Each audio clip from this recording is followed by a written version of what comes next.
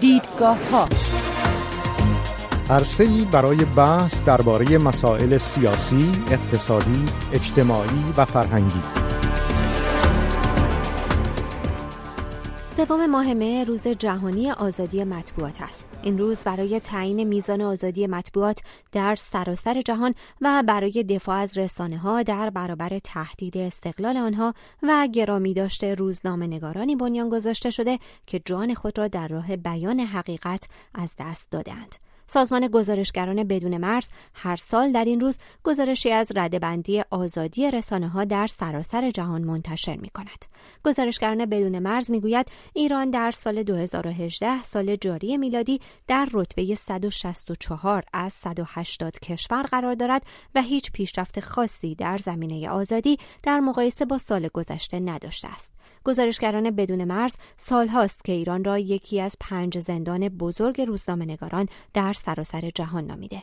از دی ماه سال 96 تا کنون بیش از 20 روزنامه‌نگار و 50 شهروند خبرنگار در ایران بازداشت شدند. من فرین آسمی هستم و در برنامه دیدگاه‌های این هفته به این موضوع پرداختم که وضعیت آزادی مطبوعات در ایران چطور است و مرز آزادی بیان کجاست. همراه با فرج سرکوهی، روزنامه‌نگار، نویسنده و منتقد ادبی ساکن آلمان و رضا معینی، مسئول بخش ایران در سازمان گزارشگران بدون مرز ساکن فرانسه. آقای معینی، اجازه بدید که با شما شروع بکنیم. اصولا روز جهانی مطبوعات یا رسانه ها از کجا به وجود اومد و چطور شد که روزی رو به این نامگذاری کردن؟ با سلام به شما و شنوندگان ارجمند و مهمان عزیز برنامه آقای سرکوهی. واقعیت اینه که در سال 1991 برای نخستین بار سازمان گزارشگران بدون مرز در کشورهای آفریقایی یک جلسه تشکیل داد. در اون جلسه برای بزرگداشت و یادمان روزنامه نگاران یک پیشنهادی شد که یک روزی برای روز خبرنگاران در اصل ارج‌گذاری به مقام خبرنگاران و کار رسانه‌ای تدارک دیده بشه یا نامگذاری بشه که مدتی بعد از این جلسه یونسکو که در اون جلسه حضور داشت به هر صورت اونا هم اقدام کردن و سال 1992 یونسکو سوم ماه می یا به نوعی بعضی روزا 12 یا 13 اردیبهشت رو روز جهانی آزادی اطلاع رسانی نامگذاری کرد که به نوعی روز خبرنگار هم هست. به هر صورت یکی از پیشنهادهای سازمان گزارشگران بدون مرز و در اصل پیشنهاد خبرنگاران آفریقایی بود که در طی اون سالها شدیداً تحت فشار بودند و مجموعاً میتونیم بگیم که به نوعی پس از فروپاشی دیوارهای سوسیالیسم واقعاً موجود آن زمان در آفریقا یک حرکتی به سوی آزادی بیشتر می اومد و به این عنوان شاید از آفریقا این شروع شده بود. آقای سرکوهی، همینجا که حالا صحبت روز جهانی مطبوعات هست، سوالم از شما اینه که اصولا چقدر این روز میتونه کمک بکنه به بهبود وضعیت روزنامه نگاری به ویژه مثلا در ایران؟ چقدر شما این کار رو مثبت ارزیابی میکنین؟ آیا تا حالا نتیجه‌ای داشته؟ من سلام میکنم اولا به شنوندگان و همینجا میخوام که از دوستم آقای رضا معینی تشکر بکنم. در واقع از سازمان گزارشگران بدون مرز که البته خود منم عضوش هستم، لازم نیست که آدم از جایی که خودش عضوش هست تشکر بکنه، اما از اونها تشکر بکنم و به خصوص از آقای معینی که مسئول اونجا یکی بسیار فعال هستند و همه روزنامه‌نویسان ایران از او بسیار متشکرم، راضیم. منم به عنوان روزنامه‌نویس ازش تشکر بکنم و این تعارف نیست. فعالیت شبانروزی او سبب شده که او به خیلی از روزنامه‌نویسان ایران که تحت فشار و تعقیب بودن کمک کرده و همه اونا هم نوشتند و چیزی نیست که من بگم. همینجا نکته بگم که به سوال شما ربط داره. وقتی که من در ایران بودم، زندانی شدم، محکوم به مرگ بودم و هیچ امیدی هم نداشتم، چند نهاد بین‌المللی برای آزادی من یک کمپین بزرگی را انداختن و یکی از اینها همین سازمان گزارشگران بدون مرز بود که تظاهرات را انداخت در پاریس. دفتر هواپیمایی ایران را اشغال کرد. من هنوز عکساشو دارم، عکسای منو به دیوار اون زدن و خیلی فعال بودن و تونستن به اصطلاح کیس من و پرونده من رو در رسانه‌های دنیا، در فرانسه، در آلمان و غیره مطرح بکنن. شعبهشون در آلمان هم بسیار فعال بود و بعدم که من آزاد شدم آمدم، خیلی از من حمایت کردن.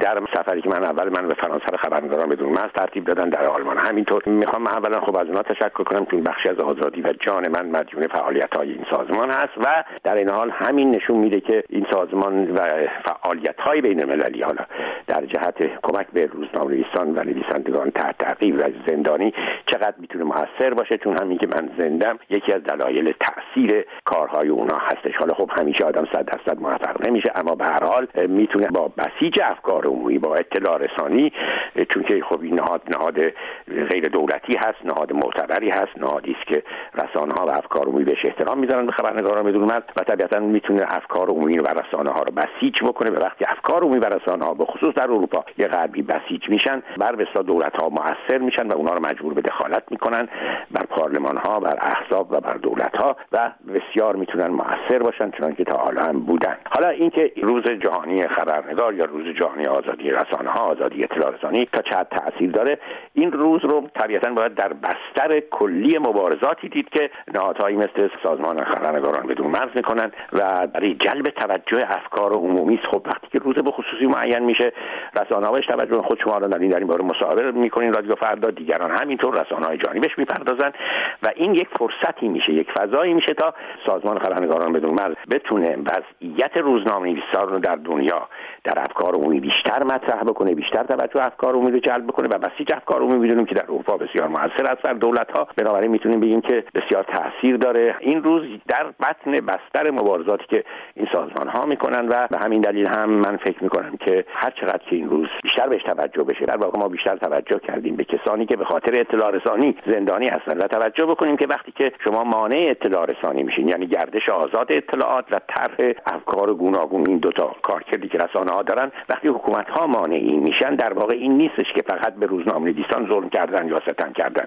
وقتی که شما مانع اطلاع رسانی آزاد میشین، حق مردم رو برای دانستن لغو میکنین، یعنی سانسور مطبوعات، تعقیب و زندانی کردن روزنامه‌نویسان فقط این نیست که یک صنف مشخصی رو تحت فشار قرار میدن این حکومت‌ها، بلکه اینا حق تمامی شهروندان خودشون رو بر اطلاع داشتن، بر دانستن، بر آگاه بودن لغو میکنن و حق آگاه بودن و حق دانستن یک حق بزرگ انسانی است. آقای معینی، گزارشگران بدون مرز گزارش تازه‌ای منتشر کرده در رده‌بندی جدید آزادی رسانه‌ها. ایران باز در رتبه‌های پایین قرار داره، در رتبه 164 از 180 کشور قرار داره. وضعیت ایران رو چطور دیدید شما؟ واقعیت این است که همزمان با بد شدن وضعیت آزادی اطلاع رسانی در سراسر جهان، خب کشورهای دیگری هم که بیشتر کشورهای دیکتاتوری یا در نبود آزادی اطلاع رسانی میتونیم بگیم به یک نوع اقتدارگرایی و فشار سرکوب آزادی رسانه ها میرسن، وضع بدتر میشه. من یک آماری رو شما اشاره کردیم به رده‌بندی جهانی آزادی رسانه ها در سال 2018 به شکل عمومی در جهان امروز ما بنابر همون نقشه‌ای که داریم که تعداد کشورهای سیاه که وضعیت بسیار ناگواری دارن الان 12% از کشورهای جهان شامل میشه. 27% شرایط ناگواری دارن، 35% کمابیش بد، 17% کمابیش خوب و متاسفانه فقط 9% کشورهایی هستند که وضعیت خوب یا در وضعیت سفید به سر میبرند. در ایران سال گذشته با ادامه سرکوب‌ها و بازداشت روزنامه نگاران، ایران همچنان یکی از 5 زندان بزرگ برای فعالان رسانه‌ای در جهان بود و همچنان تهدیدهایی که نه صرفاً برای به عنوان مثال بازداشت و بازجویی باشه، تهدیدهای تلفنی، احضارها و به ویژه یکی از مشخصهای سال پیش افزایش تهدیدها در شهرستانها بود. یعنی خبرنگاران شهرستانی محلی بیشتر مورد تهدید قرار می گرفتند. این یه بخشش به دلیل همین اعتراضهای متعددی بود که از سال گذشته آغاز شده بود، حالا اوجش در دی ماه به نوعی آخرین ماهای سال بود، ولی در طی سال اعتصابها، اعتراضهایی که وجود داشت، عملاً خبرنگاران در این رابطه تلاشی که می‌کردن، هرچند که متاسفانه در رسانه‌های اصلی خودشون انتشار پیدا نمی‌کرد، ولی همین باعث شده بود که تعداد زیادی از اونها احضار و مورد تهدید قرار بگیرن. دلیل خاصی داره در یافته‌هاتون؟ چیز خاصی پیدا کردید که به اون دلیل خبرنگار شهرستانی رو احضار می‌کنن یا بازداشت می‌کنن؟ اعتراضهایی که در شهرستان‌ها بوده و به شکل عمومی اینو باید گفت که در شهرستان‌ها خبرنگارها بی‌پناه‌ترن تا در تهران که به نوعی جنگل بزرگی، تقریبا یک تمرکز رسانه‌ای در اونجا هست و شاید وضع بهتر باشه، ولی در یک شهرستان کوچیک آشنایی اجتماعی خیلی بیشتره، شناسایی شدن خیلی بیشتره و امکان فعالیت یک رسانه محلی خیلی کمتره. و همین عنوان به عنوان مثال در بوشهر، در کردستان، در سیستان، در مشهد ما چندین مورد احضار و بازجویی و یا حتی زندانی کردن داشتیم. آقای سرکوهی، آقای معینی اشاره کردن به آماری که سازمان گزارشگران بدون مرز دارن و گفتن که از نظر این سازمان ایران یکی از 5 زندان بزرگ جهان برای روزنامه نگاران. وضعیت سرکوب و سانسور مطبوعات و خب رسانه‌ها رو شما در ایران چطور ارزیابی می‌کنید؟ خود همین که بسیار ایران رو یکی از زندان‌های مطبوعات می‌دونن نشون دهنده وضعیت است و در ثانیاً توجه بکنیم که بیشتر آمارهایی که سازمان گزارشگران بدون مرز یا دیگر سازمان‌های بین‌المللی، عفو بین‌المللی، فن بین‌المللی و غیره میدن بر اساس نشریاتی است که توقیف میشن، نشریاتی است که سانسور میشن، روزنامه‌نویسانی است که زندانی میشن. اما یک نکته بزرگتری هم در مورد ایران وجود داره که در آمارها نمیاد اما واقعیت داره و اون این هستش که در ایران شما می‌دونید امتیاز برای اینکه شما بتونید یک رسانه داشته باشین، مثلا روزنامه یا مجله یا هرچی، باید یک پروانه نشر بگیرین. این پروانه نشر وزارت ارشاد، وزارت اطلاعات، قوه قضاییه و غیره به اصطلاح صلاحیت اون فردی متقاضی پروانه نشر بررسی میکنن. تا حالا یعنی در این 30 سال گذشته اینا هیچ وقت برای یک روزنامه‌نویس مستقل پروانه نشر صادر نکردن. حتی مجلات فرهنگی هم معمولا اگر نگاه بکنید اغلب ایشون به اصطلاح صاحب امتیازها کسانی هستن که حرفه‌ای نیستن. چرا؟ چون آدم‌های حرفه‌ای، آدمایی که حرفشون روزنامه‌نویسی بود، وقتی تقاضا میکنن بالاخره آدم حرفه‌ای یعنی کسی که چیزهایی نوشته و اینا از توی این نوشته ها مواردی در میارن که میگن این آدم صلاحیت نداره.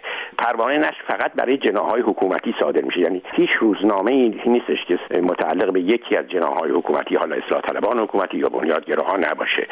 بنابراین یک بخش بزرگی از سانسور در واقع اینجا وجود داره که اصلا اجازه نمیدن که آدم‌های مستقل از حکومت نشریه منتشر بکنن که بعد توقیفش کنن. این تو آمارها نمیاد چون اصلا انتشار پیدا نمیکنه که بعد توقیف کنن، سانسور کنن، زندانی کنن. درست مثل خیلی از کتاب‌هایی که اجازه نشر نمیدن بهش و معمولا آمار میره روی کتاب‌هایی که سانسور میشن، روی کتاب‌هایی که به اصطلاح توقیف میشن، خمیر میشن. این بخشی از قضیه هستش. اما مکانیزم‌های دیگری هم برای سانسور وجود داره. نخست اینکه خب ما یه قانون مطبوعاتی داریم که در همه جای دنیا بی‌نظیر هست. یعنی قوانین مطبوعات حتی در فاشیست‌ترین حکومت‌ها هم میگویند که چه چیزی شما اجازه ندارین بنویسین. در قانون مطبوعات ما گفته شده که شما چه چیزهایی باید بنویسین. یعنی مثلا باید سیاست خارجی ایران رو تبلیغ بکنین، باید ولایت فقیه رو تبلیغ بکنین. این اصلا خیلی چیز عجیب و غریبی است. یعنی هم من وجود داره، هم یه سری بایدها وجود داره. بعد حالا خود این قانون مطبوعات هم اجرا نمی‌کنن. چرا اجرا نمی‌کنن؟ چون نمی‌تونن اجرا کنن. چرا نمی‌تونن اجرا کنن؟ برای اینکه فقط یک نهاد نیستش که به مطبوعات رسیدگی می‌کنه. حالا وزارت ارشاد از یک طرف سانسور می‌کنه، بعد سپاه، پاسداران، قوای انتظامی، قوه قضاییه، دادگاه انقلاب، امامان جمعه، آخوندهایی که در شهرستان‌ها هستند، اینا همه در سانسور دخیلن. یکی از دلایلی که در شهرستان‌ها بیشتر فشار وجود داره این است که حالا علاوه بر وزارت ارشاد که در سراسر کشور سانسور می‌کنه و سپاه، پاسداران و وزارت اطلاعات و غیره، مقامات محلی هم در هر شهری خودشون یک سانسور مضاعفی رو اعمال می‌کنن. یعنی یه چیزی که ممکنه وزارت ارشاد گفته باشه عیبی نداره، اونها مثلا چه می‌دونم استاندار یه جای، فرماندار یه جای، رئیس اداره اوقاف، نمی‌دونم رئیس اداره آمار، اینها هم دخالت می‌کنن. بعد با یک میرن پیش یک مولای، اون مولای یک سخنرانی می‌کنه و بعد سانسور شروع میشه، روزنامه‌نویس دستگیر میشه. بنابراین ما می‌بینیم که در ایران چندین مکانیزم سانسور هست. نخست خود این که اجازه این انتشار نشریه فقط برای جناح‌های حکومتی صادر میشه. روزنامه‌نویسان مستقل از حکومت پروانه نشر نمیگیرن، مجبورن به عنوان کارمند در اون نشریات جناح‌های حکومتی کار بکنن. و دوم اینکه یک نهاد صنفی که بتونه از منافع صنفی اینا دفاع بکنه وجود نداره. وزارت ارشاد یه چیزایی درست کرده که اونها رو بیشتر پست‌های کلیدیش دست جناح‌های حکومتی هست. روزنامه‌نویسان مستقل، من ایرانم بودم، به ما اجازه نمیدادن مگر اینکه بریم زیر پوشش یکی از این جناح‌ها. بعد روزنامه‌نویسان باید در روزنامه‌هایی که جناح‌های حکومتی منتشر می‌کنن کار بکنن. بنابراین اینجا هم خودش یه محدودیت وجود. بعد حالا علاوه بر این مکانیزم‌ها قانون مطبوعات وجود داره و بعد قوه قضاییه وجود داره، دادگاه انقلاب وجود داره. علاوه بر این سانسورهای متعدد و گوناگون خود سانسوری وجود داره. یعنی اینکه شما یک فضای ترس و وحشت ایجاد کردید. روزنامه‌نویس وقتی می‌خواد چیزی رو بنویسه تو ذهن خودش یک پلیس مستقر هست که یا حتی نه پلیس بلکه یک آدم مصلحت اندیش هست. من خودم ایران بودم همینطور بودم که میگه اگه اینو بنویسی ممکنه فلان بشه، ممکنه بگیرن و این سبب میشه که شما خود سانسوری بکنین. حالا شما اگه به وضعیت نشریات ایران نگاه بکنین، مثلا خبر به خصوص رسانه‌های اینترنتی نگاه می‌کنین، به خصوص در زمینه اخبار می‌بینید که اینا اصلا یک کپی از، یعنی یک بخشنامه است، یعنی یک کسی نشسته خبر یه تئاتر رو نوشته یا مثلا خبر یه واقعه سیاسی رو نوشته، همه اونو کپی پیست پیست میکنن، یعنی کپی میکنن، فقط بالاش میذارن به گزارش خبرگزاری فلان، در حالی که حتی نصرش، حتی غلط‌های املاییش، حتی ویرگولاش هم یکی هست. ما در واقع با یک وضعیتی رو هستیم که میتونیم بگیم وضعیتی است که هم سانسور، هم خود سانسوری و هم این به اصطلاح خود اینا میگن ما ریل گذاری کردیم، یعنی مسیر رو مشخص کردیم. اینا دست به دست هم داده و سبب شده که همین وضعی که در ایران هست، یعنی هیچ کس به رسانه‌های داخل کشور اعتماد نداره، همه به رسانه‌های فارسی زبان خارج از کشور، حالا اونایی هم که زبان بلدن به غیر فارسی زبان متوسل میشن و بعد اخبار شفاهی بر اخبار به اصطلاح رسمی تفوق داره. این بی‌اعتمادی دیگه خود رژیم و خود دستگاه و خود نهادها میگن که کسی به رسانه‌های ما حالا هم از تلویزیون یا اینترنتی یا نمیدونم فلان اعتماد نداره و وقتی که رسانه اعتماد مخاطب رو از دست بده، در واقع رسانه مرده است. آقای معینی، شما وضعیت آزادی مطبوعات رو در زمان آقای روحانی چطور مقایسه میکنید با قبل از اون؟ خب آقای روحانی قبلا هم گفته بود که دهانها رو نباید به بهانه‌های غیر اساسی بست، قلم‌ها رو نباید شکست به بهانه‌های واهی و گفته بود که باید اجازه داده بشه که مطبوعات جوانه بدن. چطور ارزیابی میکنید عملکرد آقای روحانی رو در زمینه آزادی مطبوعات؟ واقعیت این است که آقای روحانی وعده‌های بسیار زیادی دادن در دور نخست نامزدیشون برای ریاست جمهوری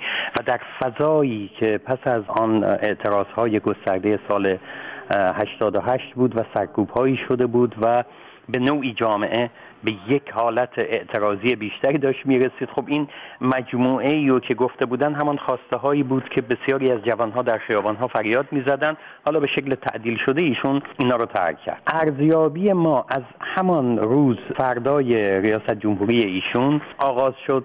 3 ماه بعدش یا در از 100 روز پس از ریاست جمهوری ما در اطلاعیه‌ای تاکید کردیم که این وعده ها به نتیجه نرسیده. به عنوان مثال ادامه کاری انجمن صنفی روزنامه نگاران یا همان چیزی که شما به اون اشاره کردین، آزادی بیشتر برای روزنامه نگاران یا رسانه ها. امروز هم که 5مین سال رو در اصل داریم بهش نزدیک میشیم پس از دور اول و 1 سال پس از دور دوم، همچنان همان خواسته ها بر زمین مانده اند و همان وعده ها نیز بر زمین مانده اند. نوع نگاهی رو که آقای روحانی دارند و یا صحبت‌هایی رو که میکنن بیش از هر چیزی وعده‌هایی که فقط خودشون باورش کردن، علی‌رغم آنی که امید یا تدبیری رو که میگفتن در میان جامعه به نوعی امیدواری‌هایی بود، ولی امروز مشخصه دیگه. با عنوان مثال فقط اگر یک اشاره بکنیم در عرصه اینترنت که عملاً هر آنچه که ایشان گفتن به انجام نرسید، یعنی حتی آخرین سنگرشون هم که تلگرام بود که گویا روز به روز فشارها بیشتر میشه. بنابراین در یک کلام من اگر بخوام بگم این وعده ها تحقق پیدا نکرد، آقای روحانی به وعده هاش عمل نکرد و عملاً همان خواسته هایی که برای آزادی اطلاع رسانی و آزادی رسانه ها در ایران بوده، رسانه های آزاد و مستقل، منظورم رسانه های حکومتی نیستن که تقریبا همه حکومتی هستند، ولی اون نتونسته تحقق پیدا کنه. حتی در همین عرصه رسانه های اصلاح طلب یا نزدیک به حکومت یا حتی اصولگرا ما موارد بسیاری در سال گذشته تعدیل و یا تشویق به سانسور یا خود سانسوری دیده ایم. من یه نکته رو فقط اشاره کنم، بازداشت به نوعی تشویق به سانسور و خود سانسوریه. یعنی وقتی که میان 2 تا روزنامه نگار رو مثل سال گذشته در تحریریه بازداشت میکنن و میبرن، خب این تأثیری که در تحریریه داره عملاً ایجاد وحشته. بازداشت برای همینه، یعنی برای ایجاد وحشت در دیگران و وادار کردن به سانسور و خود سانسوری و پذیرفتن همان خطهای قرمزی که جناب سرکوهی به خوبی اشاره کردن که اساسا مشخص هم نیستن، نه در قانون و نه در بیقانونی. آقای سرکوهی، صحبت کردیم از گردش آزاد اطلاعات، خود شما اشاره کردید به این مسئله. اصولا مرز آزادی بیان کجاست؟ اخیراً روزنامه‌نگاری رو در ایران بازداشت کردن به اسم امیرحسین میراسماعیلی که یک توییت کرده بود در مورد امام 8 شیعیان و ایشون رو در نهایت بازداشت کردن. فکر می‌کنید که این مرز کجاست؟ تا کجا میشه آزادانه صحبت کرد؟ تا همه جا. برای اینکه ببینید وقتی شما از آزادی بیان صحبت می‌کنین و بعد مرز مطرح می‌کنین، یعنی آزادی بیان نفی می‌کنین. چون که به مجرد که پای مرز وسط میاد، وقت سوال مطرح میشه که بسیار خوب، مثلا شما میاد میگین که کسی حق ندارد به پیغمبر ما یا مثلا به امامان ما انتقاد بکنه. خب اگه اینو بپذیریم، وقت با همه مذاهب این حق رو دارن دیگه. خب و بعد تازه مثلا تعداد زیادی مذهب در دنیا وجود داره، از سیک‌ها بگیریم تا مسلمانان، یهودیان، نمیدونم چه.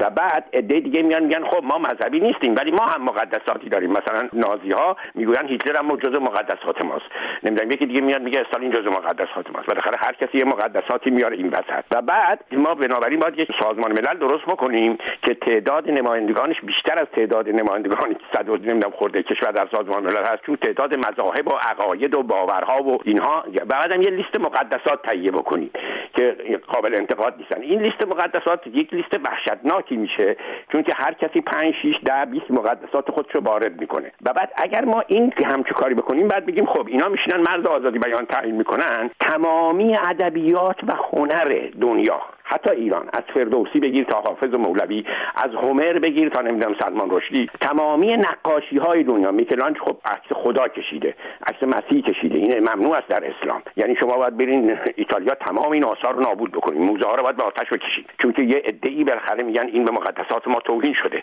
اگر یک یا در سیاست هم وقت تازه خب یه عده مقدسات سیاسی دارن، مثلا یه عده شاه مقدس بود، یه عده هیتلر مقدس است. اگر به مجرد اینکه شما صحبت بکنین از اینکه مرز آزادی بیان رو مقدسات عقاید و باورهای گروه‌های مختلف تعیین میکنه، فاتحه آزادی بیان که یکی فاتحه بیان رو خوندین، یعنی شما هر چیزی بگین یکی پیدا میشه میگه خب این توهین به مقدسات منه، توهین به باورهای منه. به علاوه بحث اطلاع رسانی مثلا، حالا این در مورد ادبیات به خصوص مطرح است. در مورد اطلاع رسانی کارکرد مطبوعات چی است؟ دو تا کارکرد اساسی دارن رسانه‌ها. یکی این که اخبار و رویدادها رو آزادانه و بدون سانسور به مردم اطلاع بدن. دوم این که افکار و عقاید گوناگون رو، گردش افکار و عقاید گوناگون رو ایجاد کنن تا مردم مطلع بشن که افکاری وجود داره، بعد خودشون تصمیم بگیرن که حالا بین این نظریات چی درسته چی درست نیست. تنها مرزی که میشه برای آزادی بیان گذاشت مرزی است که پارلمان‌های منتخب مردم، نه شورای نگهبان، نمیدونم مجلس شورای اسلامی ایران و غیره، پارلمان‌هایی که در دموکراسی انتخاب شدن میآیند میگویند کسانی که تحریک به قتل میکنن، کسانی که تحریک به کشتن این گروه‌های گوناگون نژادی یا قومی یا دینی میکنن، اینها ممنوع است. یا مثلا کودک آزاری. چرا؟ چون خود این کارها در قانون ممنوع است.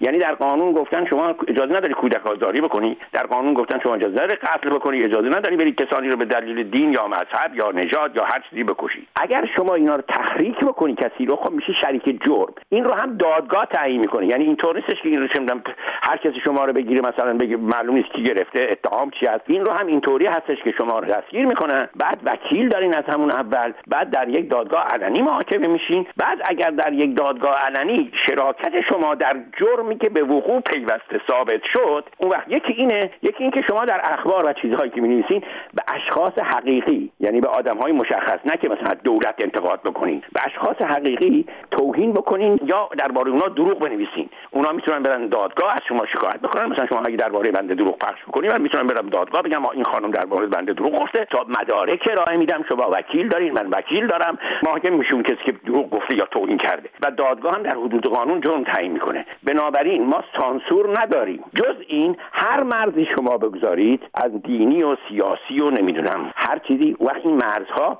فقط محدود به شما نمیشه. هر کسی میاد میگه منم همین مرزو میذارم، وقت همون داستان شورای مقدسات میشه که هزاران نفر باز توش بشینن، 10,000 تا مقدسات هستش، تموم شد. هیچ حرف نزنیم بهتره. آقای معینی یه اشاره کرده سازمان گزارشگران بدون مرز به رسانه‌های فارسی زبان خارج از کشور که این رسانه‌ها هم قربانی سرکوب شدن. یه توضیح کوتاهی میشه در موردش بدید؟ ما در سال گذشته 2 اطلاعیه منتشر کردیم در این رابطه. نخست این بود که بنابر کاریو که ما کردیم به 2 نوع این تهدید هست. یک سو خانواده‌های روزنامه نگارانی که برای بخش‌های بین‌المللی رسانه‌های جهانی کار می‌کنند در ایران هستند و این خانواده‌ها تهدید میشن، آزار می‌بینن، پدر مادرای کهنسال رو بازداشت می‌کنن، میبرن، تهدید می‌کنن و در اون اطلاعیه ما به شکل مشخص از 50 مورد روزنامه‌نگار مقیم خارج از کشور آمار داده بودیم که به طرق گوناگون مورد تهدید قرار گرفتند و از میان آنها 16 نفر از آنها به مرگ تهدید شده بودند.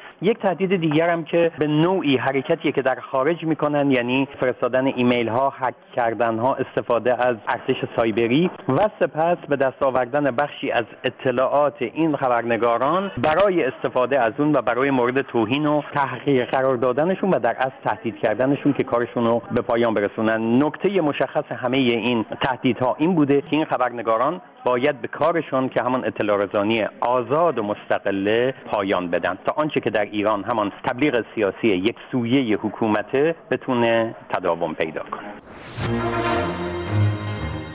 ممنونم از هر دو مهمان برنامه، فرج سرکوهی، روزنامه نگار، نویسنده و منتقد ادبی، ساکن آلمان، و رضا معینی، مسئول بخش ایران در سازمان گزارشگران بدون مرز، ساکن فرانسه.